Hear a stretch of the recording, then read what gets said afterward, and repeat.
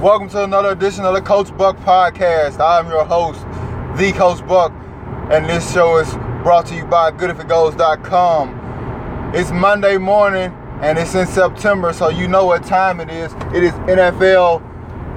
It's the Monday after NFL Sunday, and so you know I got to run through most of the NFL action. I don't know if I can get to all of it. We're working with a 15 to 20 minute window here, but right off the back, I got to start with the Dallas Cowboys. Dak Prescott and the crew, very impressive. A lot of people thought they would lose this game on the road in Washington. Rookie 4th round quarterback. Dez Bryant hasn't been putting up big numbers of late. Keep in mind he was injured and playing hurt last year, but that's neither here nor there. They don't care about that. Also, you know, Ezekiel Elliott has been struggling, or at least struggled in the first game.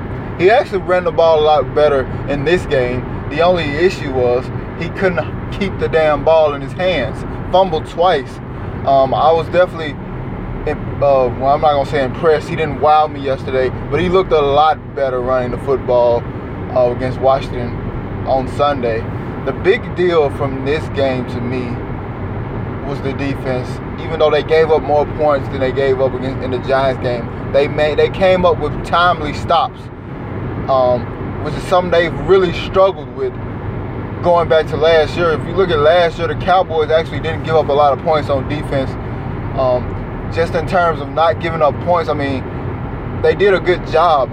All those games where we didn't have a good quarterback in there, whether it was Castle or Whedon or whoever you want to name, we lost close games because the defense kept us in the game. But then at the end of the game, they kind of, whether it was because of fatigue or just not being able to come through when it really matters, they gave up those game-winning field goals, touchdowns.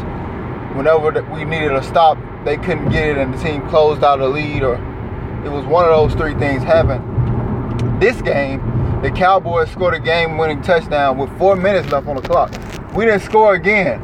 After the Cowboys went up 27-3, all of a sudden, the Washington Redskins got over 4 minutes to win the game. Normally in that situation, two things has to happen for in a Dallas Cowboys game. Either the offense is going to have to score again, or the Cowboys lose.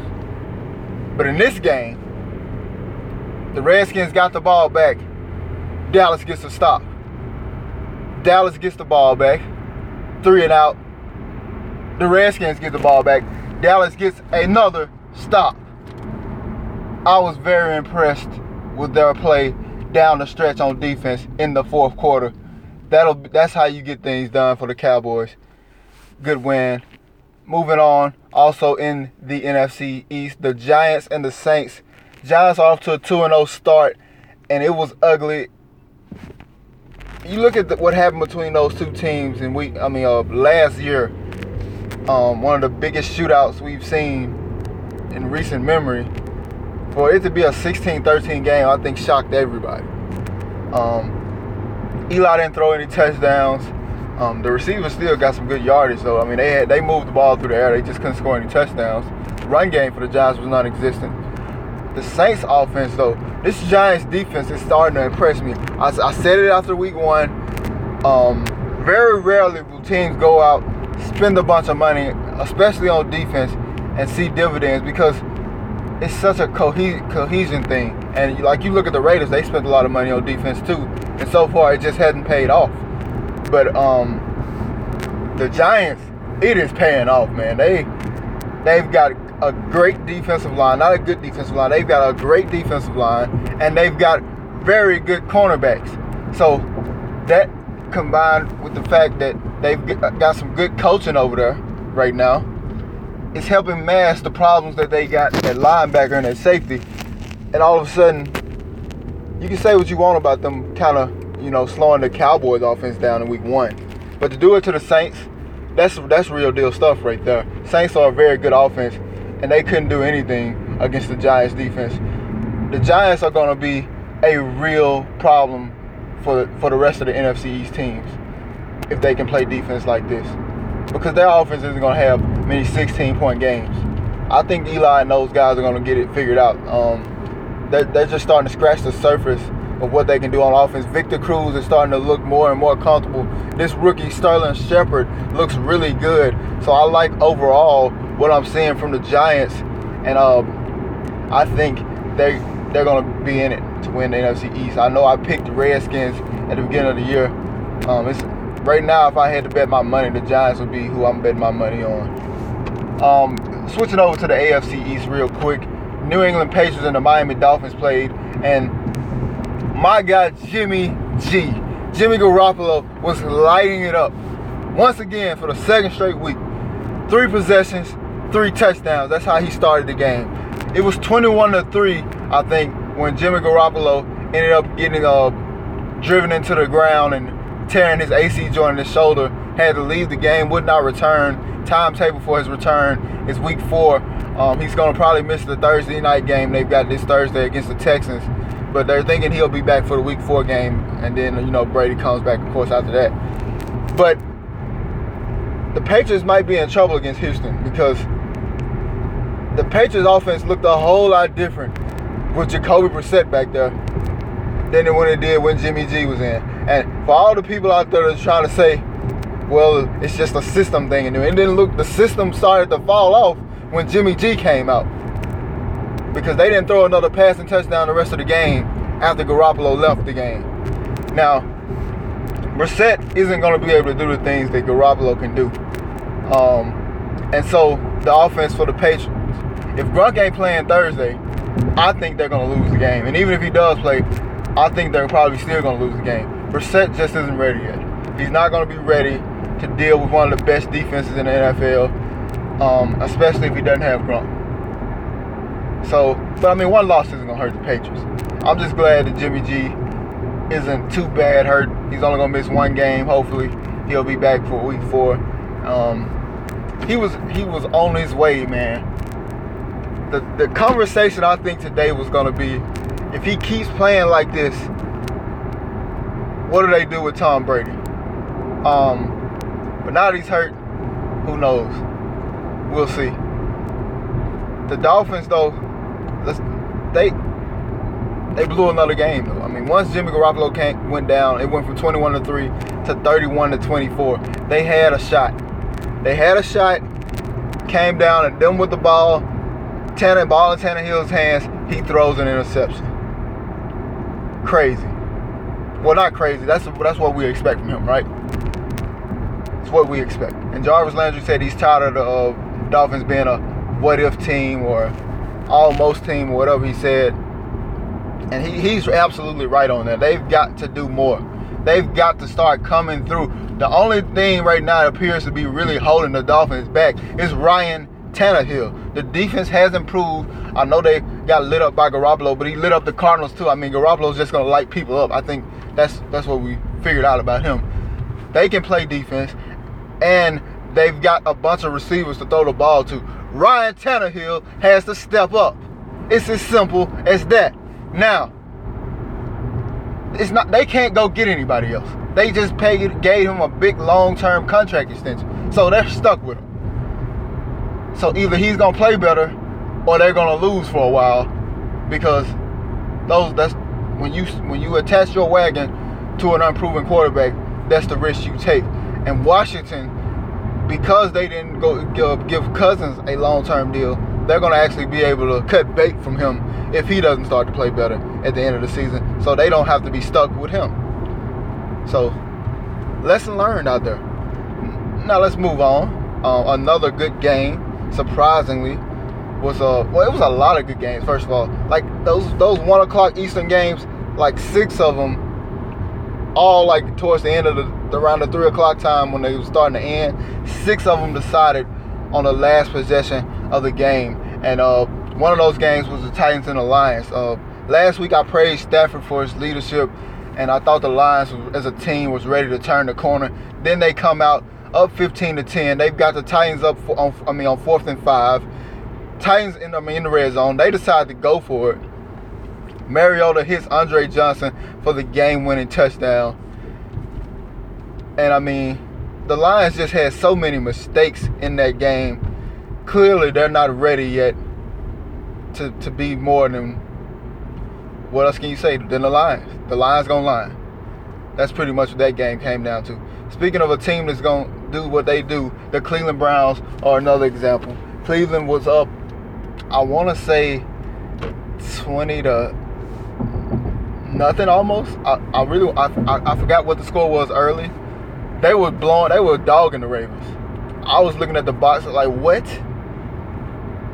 Then next thing you know, the Ravens up 25-20, and the Browns are trying to win it on a late game-winning drive, which pretty much ends on Josh McCown throwing the game-losing interception.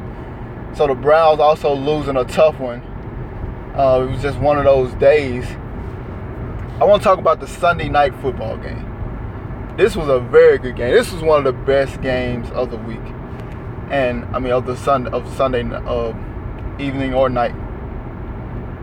I picked Green Bay to win this game, in a large part because I just didn't know who the Vikings were going to roll out at quarterback. But one thing I will say, and I said it when the Vikings made the trade, they actually got better because Sam Bradford, at this point in Teddy Bridgewater's career, is a better player than him. So, even though they had to give up a lot to get him, they got a better quarterback. So, from what I saw last night, the Teddy Bridgewater injury, and you hate to say it like this, but it might have been a blessing in disguise for the Vikings because Bradford was doing some things that I just don't know if Bridgewater could have did. I don't know if he could have got it done.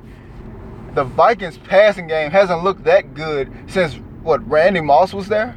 I mean, since Brett Favre was there. That was the last time the Vikings passing game looked anywhere near that good. This Stephon Diggs kid, woo! And Damarius Randall isn't a bad player. He was really good in week 1 against a Jaguars team that loaded at receiver. He was one of Pro Football Focus highest rated cornerbacks in week 1 against a very potentially explosive offensive Jaguars team. And then you look at him in week 2, Stephon Diggs just cooked him. Literally almost all of his production in that game last night was on Damarius Randall. So he really got taken to task there. I was very impressed with him. I mean, I think the Vikings have found a number 1 receiver. We'll have to continue to monitor as the season goes on. We always know the rule is you never overreact to one game. Boy, and I will talk about that later in the week when I do my week 2 overreactions. But you just, 5th round pick, you just never know with these drafts, man. You never know. That's why scouting is so important in this day and age. Like you look at back to the Cowboys, Dak Prescott, 4th round pick. Looks like he's going to be better than just about all the other quarterbacks except maybe Carson Wentz. Come out of the whole draft. So you just never know. Scouting's so critical. So critical. You just got to get that right. I mean, you build through the draft. That is how you build in this league. Now, I got to talk about the Seattle Seahawks. They played the Rams, if anybody wanted to come out and say the Rams were the worst team in the NFL after week 1, they would have been completely justified in doing so. They were horrific. They didn't score a single point against a San Francisco 49er defense that we can clearly see isn't very good, as Cam Newton and the Panthers lit them up for, I want to say, 47 points. So yeah, that's not a good defense. And the Rams couldn't score 8 points on the 49ers. Meanwhile, they let the 49ers drop 28 on them. And so you look at that and you say, well, clearly this Rams team might be one of the worst teams in the league. Clearly they're not going to beat Seattle, right? Wrong. The Seattle Seahawks lost 9-3 to the Rams. How the hell does that happen? And the last person you can blame is Russell Wilson. For all the people, and I've seen it on Twitter and everywhere else, how the Seahawks only scored 3 points. I thought Russell Wilson was a great quarterback. I thought he turned the corner. Blah, blah, blah, blah, blah. But the Seahawks have the worst offensive line in the NFL, and right now it's not even close. I know the Rams got some mad men on their defensive line. It's one of the best defensive lines going. And I mean, it's a lot of teams that are going to struggle to try and block Aaron Donald, Hayes, Robert Quinn, Michael Brockers, and all those guys they got. But I mean, they just, for the second straight week, the Seattle Seahawks offensive line did absolutely nothing. Russell Wilson is going to get killed playing. And he's played behind some mediocre to bad offensive lines before, but never anything like this. The Seahawks can't get anything done. They can't get a consistent run game going. Russell Wilson has to run out of the pocket or do some kind of move. He can't stay on his spot and find receivers. It's a mess right now. And I blame Seahawks management. The defense is still good. They've got a quarterback. They don't have any offensive linemen. And maybe you should have sacrificed something on the defense maybe or something. I don't know. But you got to have an offensive line. You traded your best offensive lineman pretty much in Max Unger 2 years ago to get Jimmy Graham, who you're not even doing anything with. Jimmy Graham, he don't even look like an elite tight end anymore playing in this offense. And it's got to be the fact that he's playing on his team, because I know he's too young for his skills to have evaporated. So I don't know what the Seahawks were thinking. The offensive line, if it doesn't get any better, they're not gonna Super Bowl. They might not make the playoffs.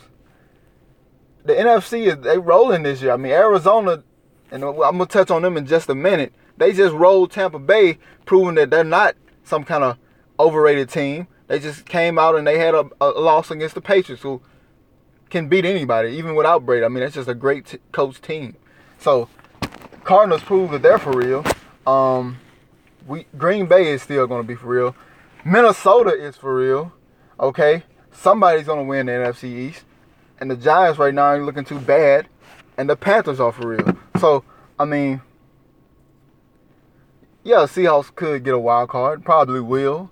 But what you going to do when you get in the playoffs? I mean, the offensive line's got to give you more than what they're giving you, man. Russell Wilson, though, despite all of that, and by the way, Russell Wilson was on a severely swollen ankle, I think. It was the swelling just started to go down literally that day before the game. So, I mean, he was on a bad ankle and all, running around for his life, making plays. He almost won the game.